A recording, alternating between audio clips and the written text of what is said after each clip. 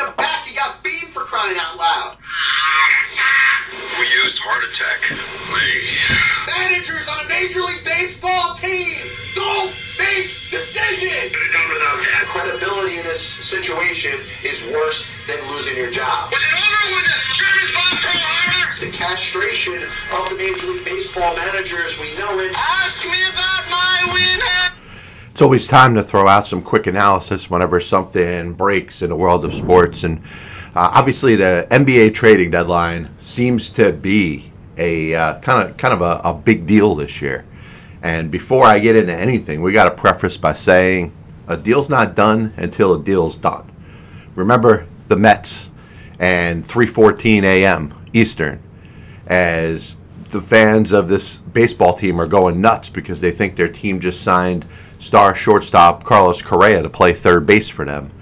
And that deal ended up falling through. So before we go nuts, which, listen, most of us are about to, you're talking about Kevin Durant, you're talking about Russell Westbrook, obviously Kyrie Irving a couple days ago, all talking about significant trades. One of them's official and the other two are probably happening. And obviously you think of a complete 180 over a couple days ago when the Nets seemed to make it pretty clear that they weren't looking to move Kevin Durant in the wake of the Kyrie Irving trade. And listen, I'm not going to talk about Kyrie anymore. I've kind of made my point about it. Listen, hopefully he helps the Mavericks. I root for Jason Kidd. I root for Luka Doncic. Kyrie Irving as a basketball player is just very difficult to root for. Now, he's an incredible talent, an unbelievable scorer, somebody that really has transcended the game and his ability. And listen, I can't name 30 players, or I might not be able to name 20 players in the NBA based off of their stats and their ability to play basketball that I like more than Kyrie Irving. It's just, he's destroyed franchises. He set the Cleveland Cavaliers back, led LeBron James to go to LA, which may have been where he wanted to anyway, was terrible in Boston as far as being a fit, wasn't even as dominant of a basketball player there. And you know, when he picks and chooses his next destination to Brooklyn, he has single-handedly brought that franchise down. And that's kind of where I want to start today, because Kevin Durant being traded, and like I said, nothing's official until it's official, but him going to the Phoenix Suns in exchange for Mikal Bridges and Cam Johnson and the corpse of Jay Crowder. And I call it the corpse of Jay Crowder because Jay Crowder is not even an NBA player right now. He doesn't want to play.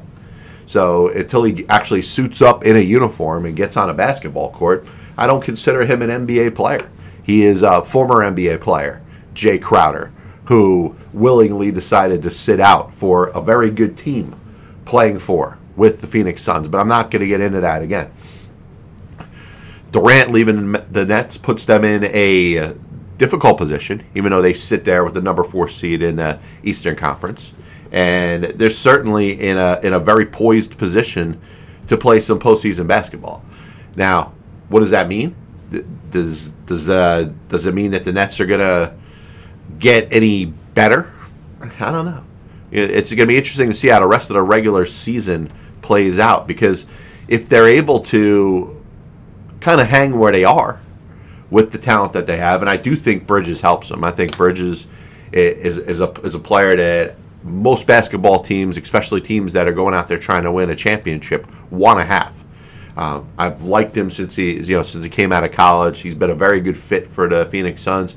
And while the Suns should be happy to land a star like Kevin Durant, an all-time great like Kevin Durant, Mikal Bridges is going to be a player that they're going to miss.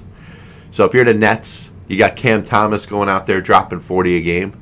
Spencer Dinwiddie and Dorian Finney-Smith are going to make their debuts pretty soon. And, once this Durant deal is official, if it does become official, like I said, Carlos Correa looked like it was a layup. And not just for the Mets, but for the Giants, for crying out loud, right? Two teams were pretty sure that they landed a player that, ended up not getting through medicals. So I don't want to ever hear about a trade being official until it's official. It's not over till it's over, right, Yogi Berra? But you look at the Eastern Conference, and obviously there's a huge swing. If you imagine Kyrie and Durant going over to the West, And you think about who really is the teams to beat. I look at Philadelphia, obviously, and Boston, the two teams they played yesterday. Imagine them, with Boston at full strength, and I think Philadelphia is better than they've shown. They just, it's Embiid's team, but they do have some very good, solid, rounded players. James Harden's had a very good year. I like those two teams. You got to like Milwaukee. Is Brooklyn really the fourth best team? Is that Cleveland right now? As they may make a deal before the deadline to try to get themselves a wing? I mean, who else in that conference really scares you? To me, it's kind of a three-headed cyclops with Boston, Philadelphia, and Milwaukee. And obviously, if Brooklyn's not getting Kevin Durant back, if the guy's injured and he's going to be out till the All-Star break, at least you had the pending thought of this player ending up coming back and helping your franchise. Now, that didn't happen right now. So now you're looking at Mikal Bridges, who I think is a very good player. You're looking at Cam Johnson, who I think playing for the Nets as opposed to the Suns. Imagine, sitting in the, behind the backcourt tandem of Devin Booker and Chris Paul, even a little bit behind Cam Payne, right? Yeah, he's going to get a chance to hopefully shoot and score a little bit. He's scored a little bit in his career. What are the Nets right now? Maybe it's officially Jock Vaughn's team. Maybe they're going to set themselves up, hey, what players are worth building our core around as they really move on to a different era. It's no longer the Durant and Kyrie show. Now, we'll see. The Nets, at this point, a very strong chance of making the playoffs right now. Even without Durant, without Irving, where do they end up when the regular season's over? Because that's a question I want to ask. But, as you go over towards the other side, Phoenix is a team that I think lost some mojo with their owner. Their owner, becoming or actually being revealed as a racist, certainly messed up a lot of things in that organization. And you know what? As much as I go after Jay Crowder, because who is Jay Crowder? He's not a star in the National Basketball Association. He doesn't have the right to go out there and say, I'm not going to play. If his reason for not playing is because the prior owner was racist, then I could buy that. I could buy that if he gets in a uniform and starts playing basketball for the Brooklyn Nets, their next game. If he sits here and seeks a buyout and tries to pick his next team that he plays for, then I'm going to continue to blast Jay Crowder as being, who is he? But you look at the situation that's happened there, and obviously there's a black general manager and a black coach. So, the transition from the racist owner to a new owner that's trying to embrace things. And listen, a very good move to get behind, to go out there and get yourselves a Kevin Durant. But I also think it's impacted the Suns' play this year. You're looking at a top-tier team when it comes to the Western Conference. You're looking at a team that is expected to go out there and compete for a championship, or at least for the conference finals. Devin Booker, Chris Paul. I think they've been knocked back because of the revelations of their owner being racist and his decision to sell the franchise. That set him back a little bit.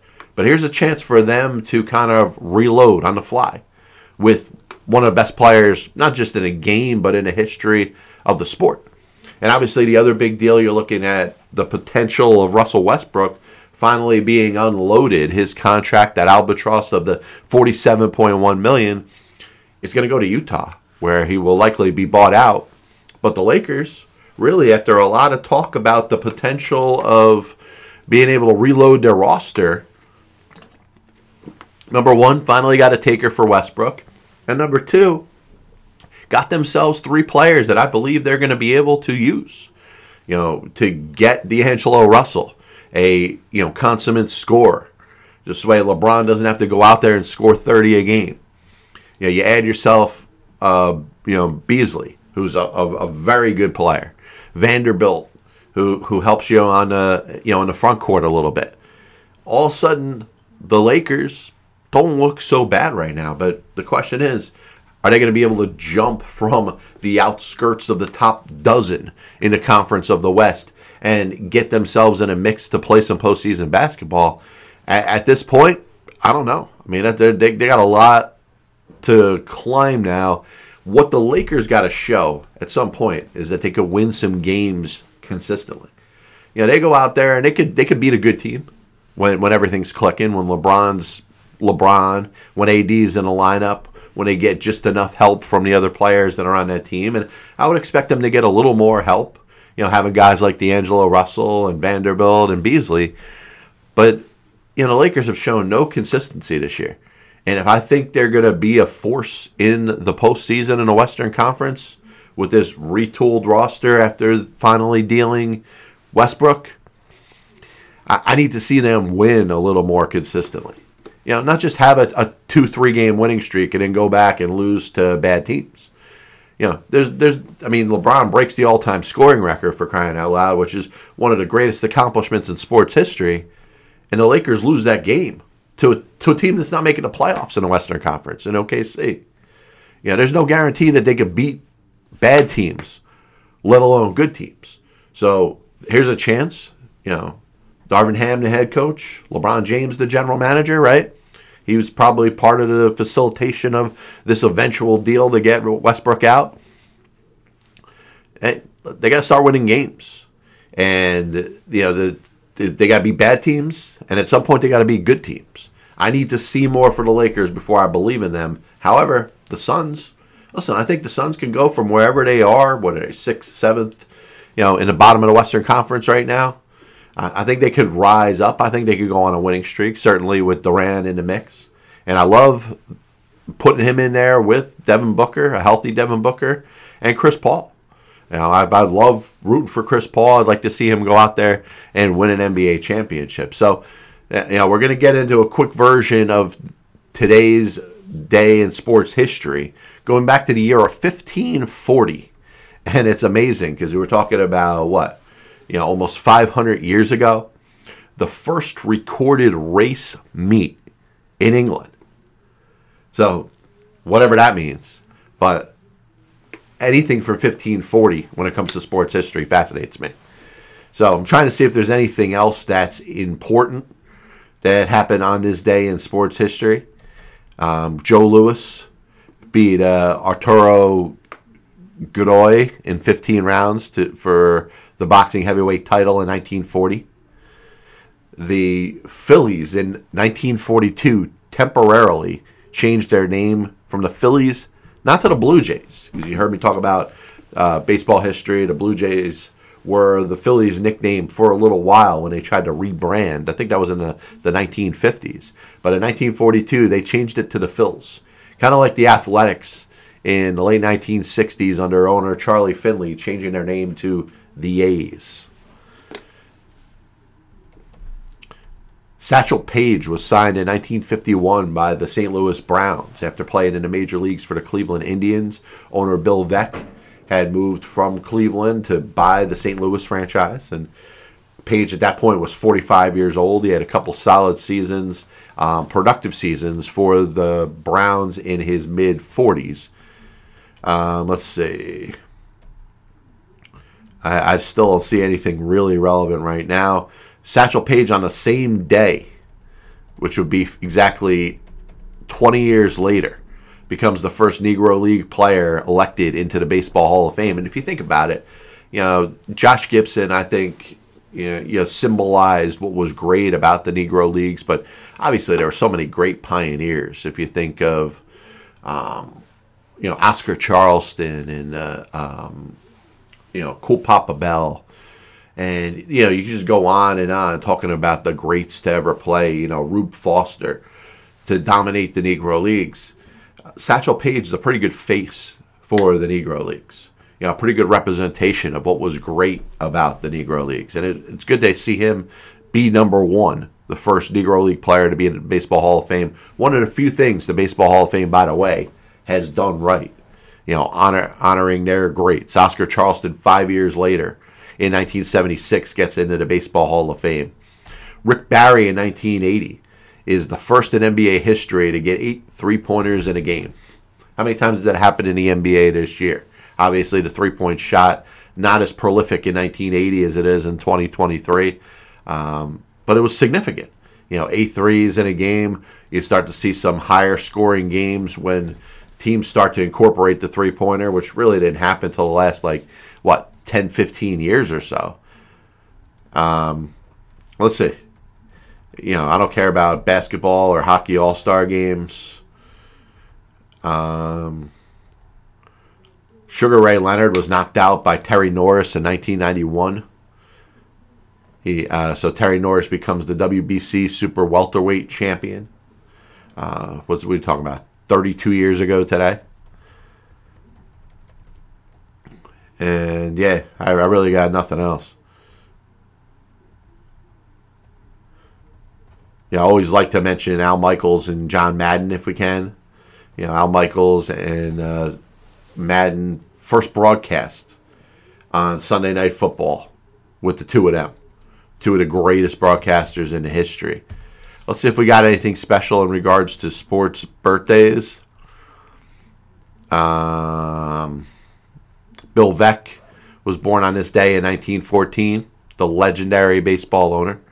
And I said all along, we're talking about top owners and my favorite owners in the history of baseball. Bill Veeck is there, Charlie Finley's there, George Steinbrenner's there. A couple others will come off the top of my head. Dallas Cowboys quarterback Danny White was born on the same day as Mookie Wilson, the former Mets star and World Series champion in 1952. Let's see. John Kruk's birthday was in 1961 today, so happy birthday to the former Phillies player and now broadcaster. And yeah, I don't see really very much that stands out. Vlad Guerrero, Baseball Hall of Famer, was born on this day in 1976. And it's pretty much going to be it. Deaths on this day in sports history.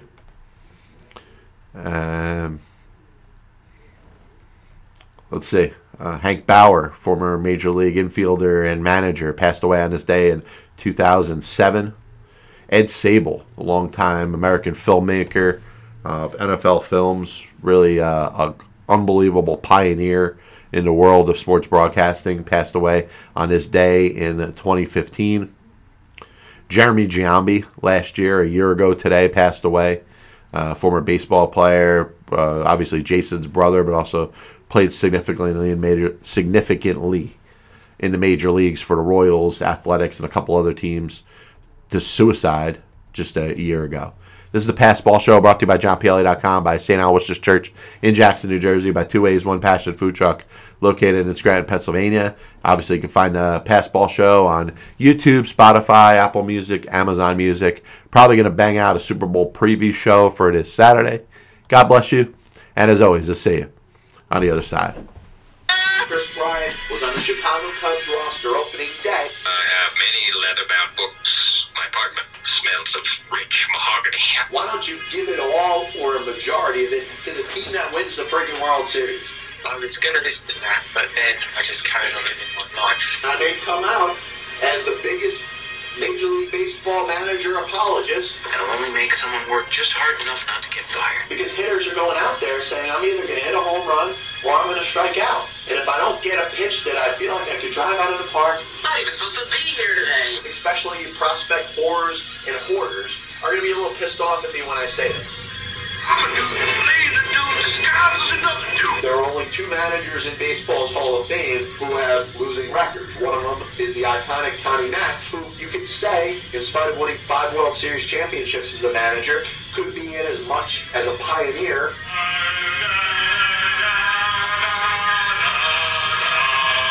And what side of the spectrum they're on? Were they pitching? Were they batting? If your favorite team was pitching and a ball got inside and hit a batter, there's no way that could have been on purpose. But if you were a fan of the team that was batting and the ball got inside and hit somebody or went behind somebody's head, absolutely 100% unequivocally that pitcher was throwing at him. They put their tail between their legs, decided they're going to do exactly what they're told. You damn well right better give him a contract extension. You damn well right better make him the manager over the next series of years. 35 years ago, I could have loaned your parents the money for an abortion.